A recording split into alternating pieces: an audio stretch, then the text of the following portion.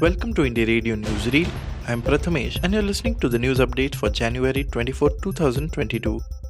Here are the international updates for today. Julian Assange can ask Supreme Court to consider extradition case, says High Court. WikiLeaks founder Julian Assange has won the right to ask the Supreme Court to block his extradition to the US. The High Court ruled on Monday he had an arguable point of law that Supreme Court justices may want to consider.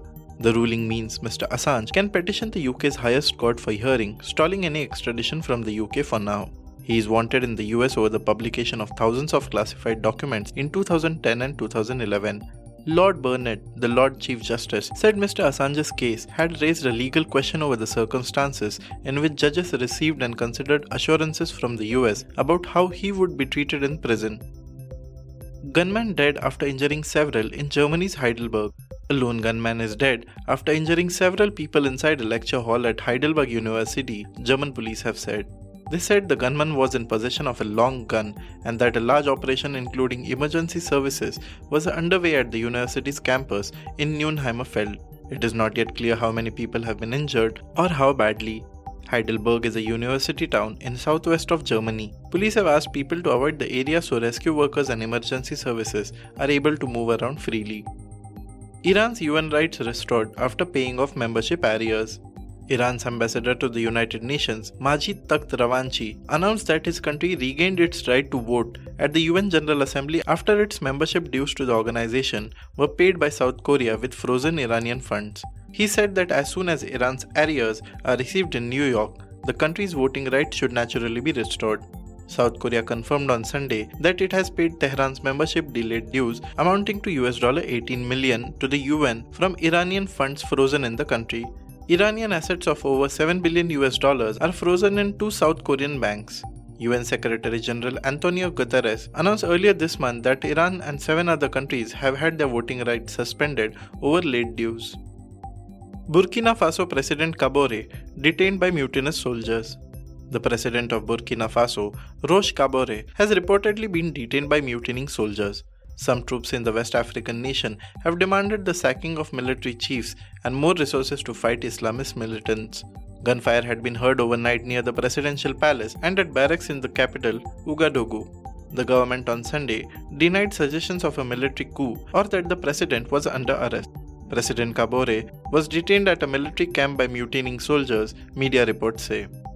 Journalist Lourdes Maldonado shot dead in Tijuana city. On Sunday night, Mexican journalist Lourdes Maldonado was shot dead while she was in her car outside her home in the Villas de Santa Fe neighborhood in Tijuana city.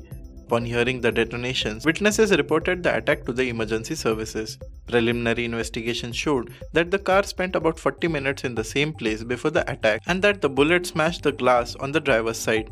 The journalist, who worked at Televisa News as a reporter and radio host, held a legal lawsuit against former governor and senator Jaime Bonela's company Mediasport of Mexico for unjustified dismissal.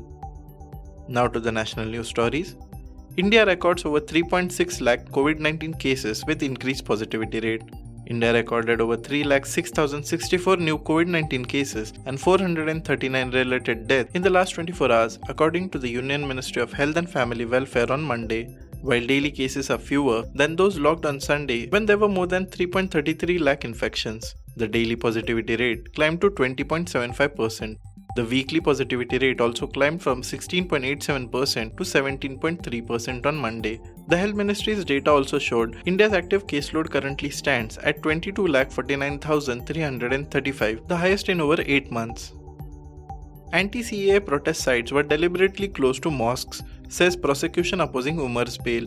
The prosecution opposing former JNU student Umar Khalid's bail in a Northeast Delhi riots case has told the Delhi court that all 25 anti-CAA protest sites in Delhi were picked because of their proximity to mosques but were purposefully given secular names. Special prosecutor Amit Prasad made these arguments before additional sessions judge Amitabh Rawat, arguing that 25 protest sites were close to local mosques. The SPP argued that the organizers of the protest sites wanted to create groundwork for 24/7 sit-in protests. They spread misinformation and instigated the Muslim community to join the protests, including women and children, the SPP argued. Imran Khan wanted Sidhu reinstated in Punjab cabinet, says Amrinder.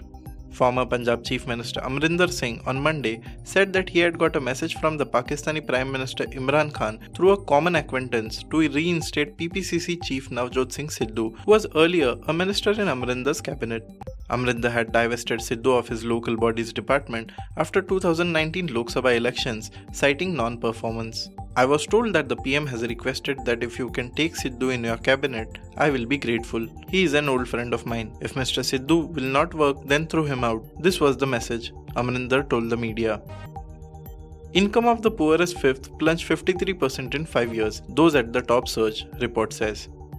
In a trend unprecedented since economic liberalization, the annual income of the poorest 20% of the Indian households, constantly rising since 1995, plunged 53% in the pandemic year 2020-21 from their levels in 2015-16.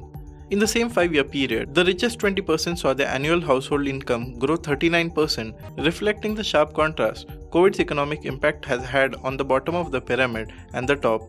This stark contrast was one of the findings of the ICE 360 Survey 2021 conducted by the People's Research on India's Consumer Economy or PRICE, a Mumbai-based think tank. The survey between April and October 2021 covered 2 lakh households in the first round and 42,000 households in the second round. It was spread over 120 towns and 800 villages across 100 districts.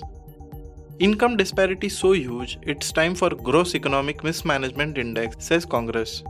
The Congress on Monday hit out at the government over its management of the economy in the wake of the report that the annual income of the poorest 20% of India's households plunged 53% in 2020-21 from the levels in 2015-16. The party demanded that a Gross Economic Mismanagement Index should be instituted now.